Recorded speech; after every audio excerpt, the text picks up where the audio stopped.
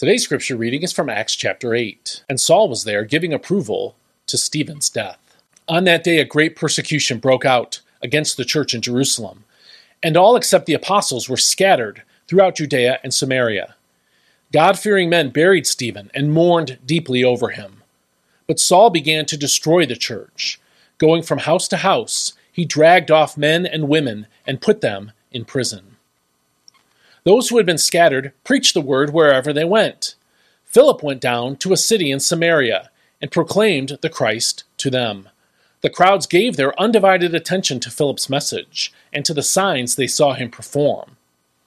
With loud shrieks, unclean spirits came out of many who were possessed, and many of the paralyzed and lame were healed. So there was great joy in that city. Prior to that time, a man named Simon had practiced sorcery in the city and astounded the people of Samaria. He claimed to be someone great, and all the people from the least to the greatest heeded his words and said, "This man is the divine power called the Great Power." They paid close attention to him because he had astounded them for a long time with his sorcery. But when they believed Philip as he preached the gospel of the kingdom of God and the name of Jesus Christ, they were baptized, both men and women. Even Simon himself believed and was baptized. He followed Philip closely and was astounded by the great signs and miracles he observed. When the apostles in Jerusalem heard that Samaria had received the word of God, they sent Peter and John to them. On their arrival, they prayed for them to receive the Holy Spirit, for the Holy Spirit had not yet fallen on any of them. They had simply been baptized into the name of the Lord Jesus. Then Peter and John laid their hands on them, and they received the Holy Spirit. When Simon saw that the Spirit was given through the laying on of the apostles' hands, he offered them money. "Give me this power as well," he said, "so that everyone on whom I lay my hands may receive the Holy Spirit."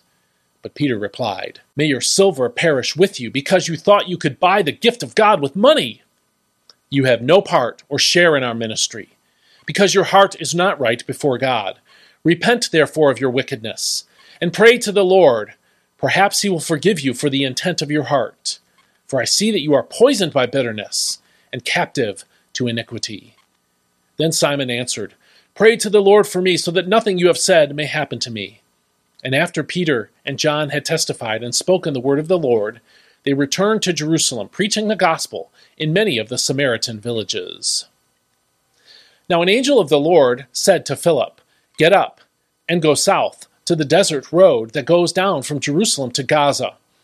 So he started out, and on his way he met an Ethiopian eunuch, a court official, in charge of the entire treasury of Candace, queen of the Ethiopians. He had gone to Jerusalem to worship, and on his return he was sitting in his chariot, reading Isaiah the prophet. The Spirit said to Philip, "Go over to that chariot and stay by it." So Philip ran up and heard the man reading Isaiah the prophet. "Do you understand what you are reading?" Philip asked. "How can I," he said, "unless someone guides me?" And he invited Philip to come up and sit with him. The eunuch was reading this passage of Scripture. He was led like a sheep to the slaughter, and as a lamb before the shearer is silent, so he did not open his mouth. In his humiliation he was deprived of justice. Who can recount his descendants? For his life was removed from the earth. "Tell me," said the eunuch, "who is the prophet talking about, himself or someone else?" Then Philip began with this very scripture and told him the good news about Jesus. As they traveled along the road and came to some water, the eunuch said, "Look, here is water.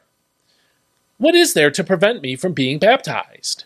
And he gave orders to stop the chariot. Then both Philip and the eunuch went down into the water, and Philip baptized him. When they came up out of the water, the Spirit of the Lord carried Philip away, and the eunuch saw him no more, but went on his way rejoicing.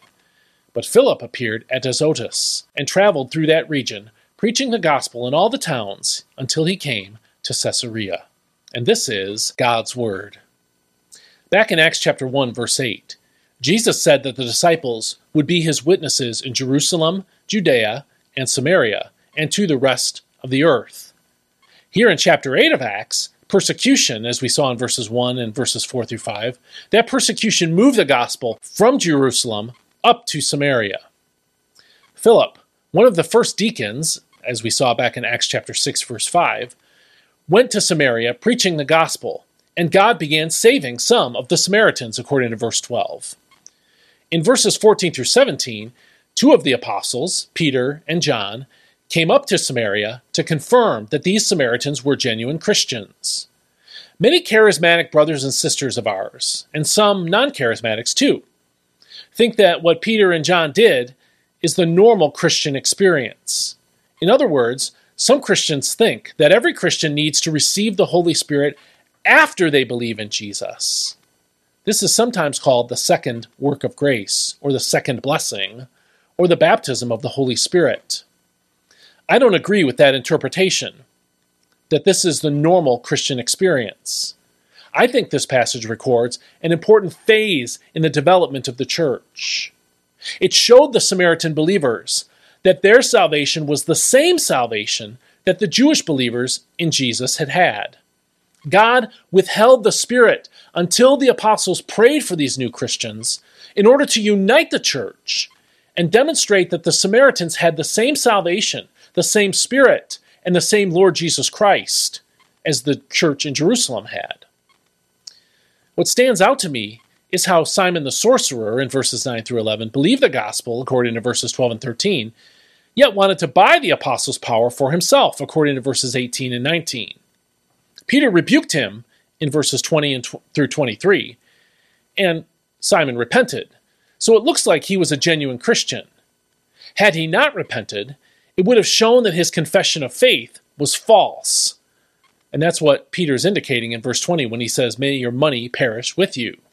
Yet, despite being a genuine Christian, Simon desired the spiritual power for selfish reasons, according to verse 23.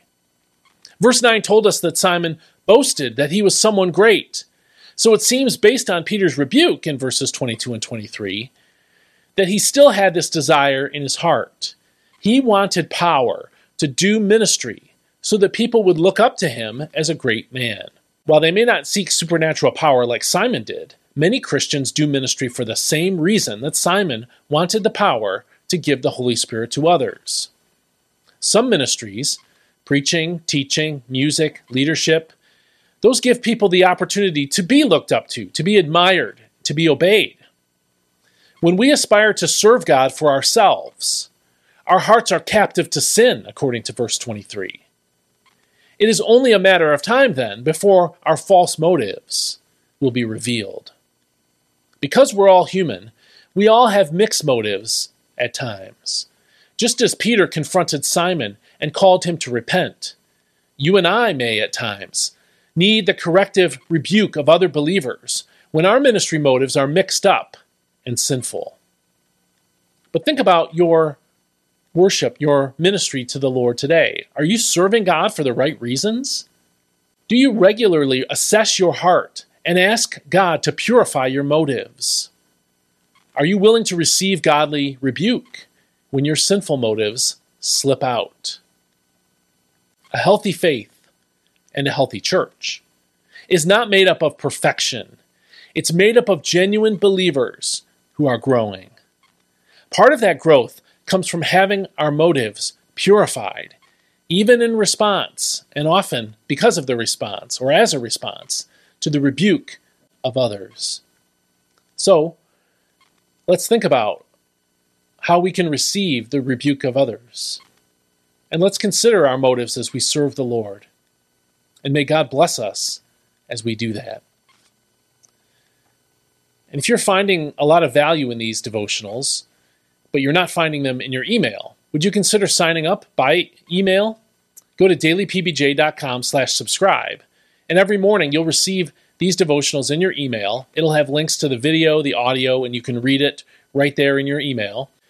And that will cue you to stick with this and develop a Bible reading habit every single day. So go to dailypbj.com/subscribe for that. If you'd like to give back to me for the value you're receiving from these devotionals, you can do that by supporting me financially, and you can do that by going to dailypbj.com/support. Finally, maybe you should share this devotional with someone who could use it today. I hope you have a great day, and we'll see you next time.